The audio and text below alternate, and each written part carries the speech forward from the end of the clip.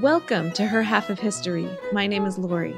Each mini-series in this podcast will explore a different aspect of the cultural, social, economic, or biographical history of women. If you'd like to see what I've got planned, ask a question, or make a suggestion, please visit my website at www.herhalfofhistory.com.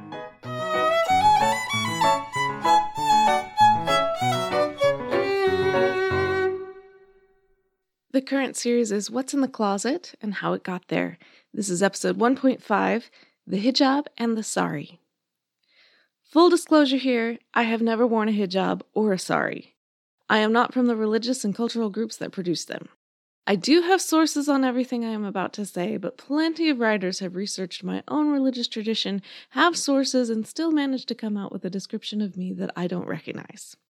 I am very grateful to my friend Aisha and her daughter Sophia for looking over my draft to reassure me about whether I inadvertently wrote anything both ignorant and insensitive. To my huge relief, they said it's a go. Big sigh of relief on my part. Up first is the hijab. Many Westerners associate any form of veiling with Islam, but veiling is much older than the religion. Veils were worn for centuries by upper-class women in Syria and Iran as a sign of social status. There is even a theory that Cleopatra, last pharaoh of Egypt, may have worn full-body veiling at least on one occasion, and she predated Muhammad by over 600 years. The Quran is the collected words of God as dictated to Muhammad beginning in 610 CE. The Quran does advocate modesty. For example, in chapter 24, verse 30, it says, "Tell the believing men to lower their gaze and guard their chastity." And then in verse 31, it goes on, "Tell the believing women to lower their gaze and guard their chastity, and not to reveal their adornments except what normally appears." So it raises the question, which are the adornments that normally appear? Or in other words, what is the definition of modesty? It's a fuzzy concept in any culture. If your definition of modesty does not include veiling, then the Quran does not require veils for women. It does suggest that believers who come to Muhammad's house to ask something of his wives should do so from behind a hijab. I thought this sounded like it's the believers who are supposed to wear the hijab, not the wives, but the word can be used to mean a light, screen, or curtain, which makes a lot more sense of this situation. And while we're on the topic of definition, let's clarify the terms. In modern terminology, the hijab is the head covering that covers the hair, neck, and maybe the chest. It's not the same as the niqab, which is a face veil that leaves only the eyes uncovered. It's also not the same as the burqa, which is an all-encompassing garment that covers the entire body, sometimes including the eyes, leaving a mesh screen from which to see. In the historical record, these distinctions in the definitions have not always been perfectly observed, which just adds to the confusion when you're reading historical documents. Whatever the exact hijab Muhammad was referring to looked like, it was quite clearly designated as something used for Muhammad's wives, not women in general. The phrase donning the veil was also used synonymously with the phrase becoming Muhammad's wife, which makes it even clearer that the veil was not required for all women. We do not have a record of when the veil became general practice, but it was not during Muhammad's lifetime. It was probably 3 or 4 generations later that it became a general thing. My sources disagree on whether women did it to follow the example of Muhammad's wives, or whether they were copying Greek Christian women in Byzantium. After Muhammad's death, his followers went through the same kind of schisms and reconciliations that Christianity did in the first few centuries of its existence. During that time, many followers looked back at reports of how things were done by Muhammad and his companions, even for issues that were not covered in the Quran. These reports were called hadith. One of the clearest explanations of the hijab comes from Abu Dawood, a 9th century compiler of hadith. He says that when Asma, the daughter of a companion, came to Muhammad in thin clothes, he turned his attention from her. He said, "O Asma, when a woman reaches the age of menstruation, it does not suit her that she displays her parts of body except this, and he pointed to her face and hands." It is notable that this particular explanation does not appear in some other compilations of the Hadith, but many of them do include references to the value of modesty and head coverings without necessarily including clear definitions. Not everyone accepted all the Hadith. Since Muhammad didn't write them down himself, there was always the question of authenticity. In addition, there was the question of how much they mattered, even if they were authentic. Some legalists argued that they should be free to write laws according to their own situation, without reference to what Muhammad did in some other situation. Many Muslims ended up accepting some of the hadith, but not all. So if you add up the fuzzy concept of modesty with debate over which hadith to accept, it is understandable why there are devout Muslim women who absolutely believe that the veil is an essential part of their religion, and there are other equally devout Muslim women who do not believe that their religion requires the veil. If we skate over a millennium of history with reckless haste, we get to 1899, when a wealthy Egyptian man named Qasim Amin wrote an explosive book called The Liberation of Women. In it, he argued for girls to receive primary education and a reform of the laws on polygamy and divorce. Neither of those were new arguments, but he also insisted on a symbolic reform, the abolition of the veil. He wrote, "Anyone observing our present social situation will find proof of the fact that our women have broken away from their role as slave, and that there remains but a hijab between them and freedom." Amin's book is often considered the beginning of Muslim feminism. It was predictably controversial in its day, and it is still unsettling now. If we stop with the brief summary of championing education and fair laws for women, then most modern readers can cheer him on, but the more we read, the more we start cringing. Amin was French educated, and his rationale for urging change was that Muslims were so backward and Europeans were so glorious. The only path to success was the European path, and Muslim women needed elevation so they could do a better job of raising Muslim men to be successful. Egyptian women, he said, were ignorant, unsanitary, unattractive, and they had no thoughts beyond obsessing over their husbands. In a largely segregated society, you've got to wonder how many women he actually knew before making this judgment. Regardless of his motives, Amin's thoughts on the veil did have an impact, and he wasn't alone in wanting to get rid of it. The next several decades saw many Muslim women taking it off. So much so that in 1955, a prominent historian was able to confidently predict that the veil was about to become a thing of the past. Which is yet another example of how historians are not very good at predicting anything. Far from disappearing, the use of the veil has been on the rise over the past half-century. Wearing it is even more hotly debated than when Amin was writing. Obviously, many women wear it as part of their religious beliefs, but by the 1970s and 1980s, other women were wearing it as a cultural statement, with pride in their own heritage and a rejection of the idea that Western ideals are necessarily better. Still other women wore it as a form of protection from harassment. There has been plenty of internal bickering among these groups, criticizing each other for wearing it, or for not wearing it, or for wearing it for the so-called wrong reasons. Various governments have both required and forbidden it, or prescribed which kind of veil is acceptable and which are not. When Ayatollah Khomeini took power in Iran in 1979, he imposed a penalty of 74 lashes for women who did not wear the veil.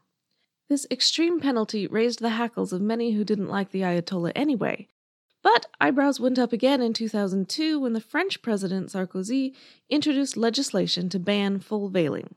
He said, "In our country, we cannot accept that women be prisoners behind a screen, cut off from all social life, deprived of all identity." I cannot possibly comment on this better than Reza Aslan, author of No God But God, who, speaking of Sarkozy's argument, said that, "At the heart of this argument is the profoundly misogynistic belief that no Muslim woman would freely choose to wear the veil, that she must be forced into her hijab by her husband, or her father, or by the societal restrictions placed on her by her religion. That, in fact, Muslim women are incapable of deciding for themselves what they should or should not wear, so it must fall to the state to decide for them." The law remains on the books to this day. In a recent collection of essays by American Muslim women, the introduction says that most of us are exhausted with the hijab debate. So I will take that exhaustion and move on to the sari. I personally found the sari more exhausting than the hijab.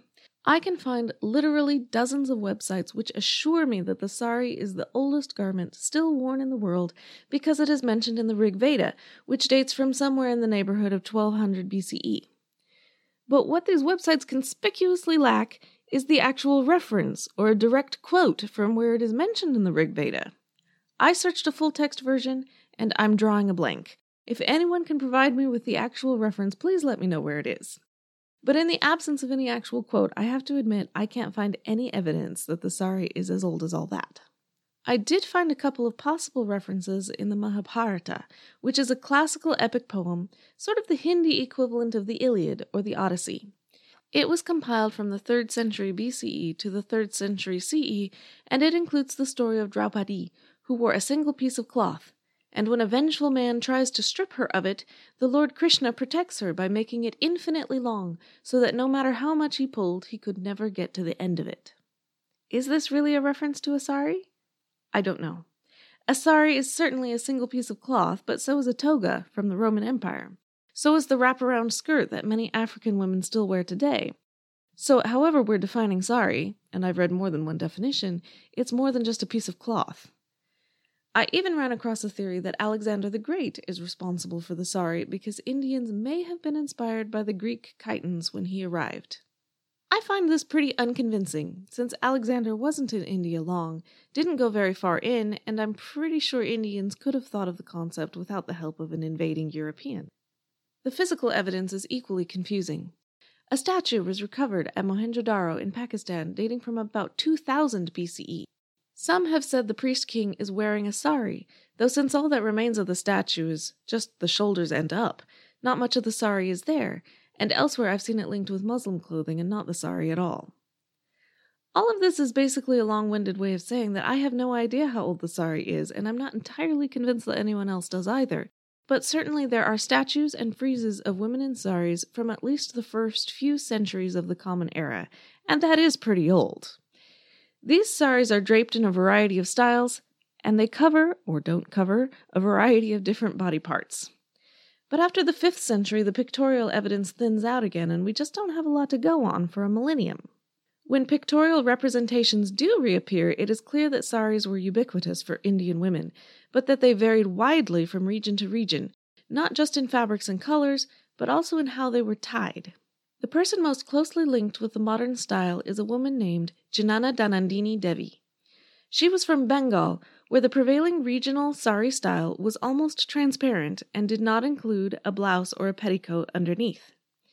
This was a problem for her when she moved to Bombay with her husband, who was in the civil service. In Bombay, she was expected to interact with the Victorian English Society, whose office dress code definitely did not approve of women in transparent fabric. So she experimented with several innovations, including a blouse and petticoat worn to appease British standards of modesty. It is commonly reported that the blouse is thus a British addition to the Indian fashion, but in fact blouses were mentioned in classical Sanskrit poetry. It is true that more women wore them after the Victorian era. Jnana Dhanandini also experimented with throwing the end, or palu, of the sari over the left shoulder so as to leave her right hand free. Jnana Dhanandini gave lessons in how to wear the sari in her new style, and she is assumed to be the author of an anonymous article extolling its virtues. The style quickly became popular, but regional styles were alive and well too up until the 20th century, when the Nivi style began to take over. This is the style that you are most likely to have seen, and it too is generally worn with a matching blouse and the palu thrown over the left shoulder. The uniformity was reinforced after India achieved independence in 1947. The new nation needed a symbol to unify around, something that was appealing and specifically not British. The sari fit the bill, and it was adopted as the dress code for women working in the army, police, schools, air industry, and government. Not long afterwards, Bollywood was on the rise. The film stars of the 1960s wore the sari and continue to evoke the same alluring grace as Audrey Hepburn and her little black dress do for Western women. In the 1970s, Indira Gandhi, Prime Minister of India, wore the sari strategically for political purposes. At home, she wore handloom cotton saris to support the economy and link her with Mahatma Gandhi's campaigns for handmade cotton. But when she traveled abroad, it was a different story. Those saris were silk, colorful and spectacular. It was power dressing, Indian style. Either way, she was sending a message to her constituency. Successful, modern women wear saris. She also collected saris from each region she visited, which became a national trend. The most interesting thing about the sari is perhaps that it has survived at all in this globalized world. The sari tradition is so strong that not only do many Indian women still wear it at home, but some of them continue to wear it even when they move to Western countries. Its strongest rival is not jeans and a t-shirt, but the other major Indian clothing style for women, the shalwar kameez. In a time when so many traditional clothing styles have completely given up in the face of mass-produced Western wear, and that includes the styles for Indian men, it's nice to know that the world isn't completely homogenized. Long may the sari continue. This episode was split down the middle, so I have two major sources for it, Ahmed's Women and Gender in Islam and Banerjee's The Sari. You can find a link to both at my website, herhalfofhistory.com. Many thanks to everyone who has liked, subscribed, reviewed, left a comment, or followed me on Facebook or Twitter. I am still open to questions for the Q&A episode on March 25th, so please send them along. Next week, we'll talk about how the swimsuit shrunk. Thanks.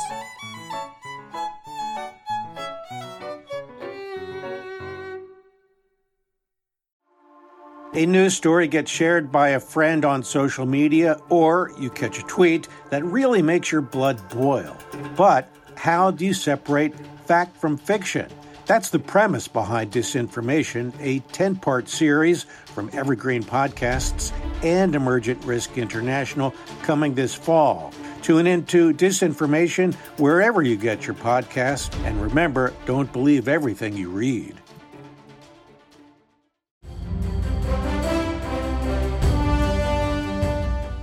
This is Peter. And this is Tom. We want to tell you guys a little bit about our podcast. Tom and I met in college, became best friends, and then teachers almost 20 years ago. Sometimes school just does not allow us to elaborate on the topics that we find interesting, like the real shark attacks that inspired the movie Jaws, or the real historical context to Indiana Jones artifacts. Where does cereal come from? Or are zombies real? Does Ben Franklin really deserve to be on a $100 bill? On our podcast, just like in our class, there are no stupid questions. Just two friends having a lighthearted conversation about history, pop culture, and the context of current events. Listen to History Teachers Talking Podcast from Evergreen Network, anywhere you get your podcasts.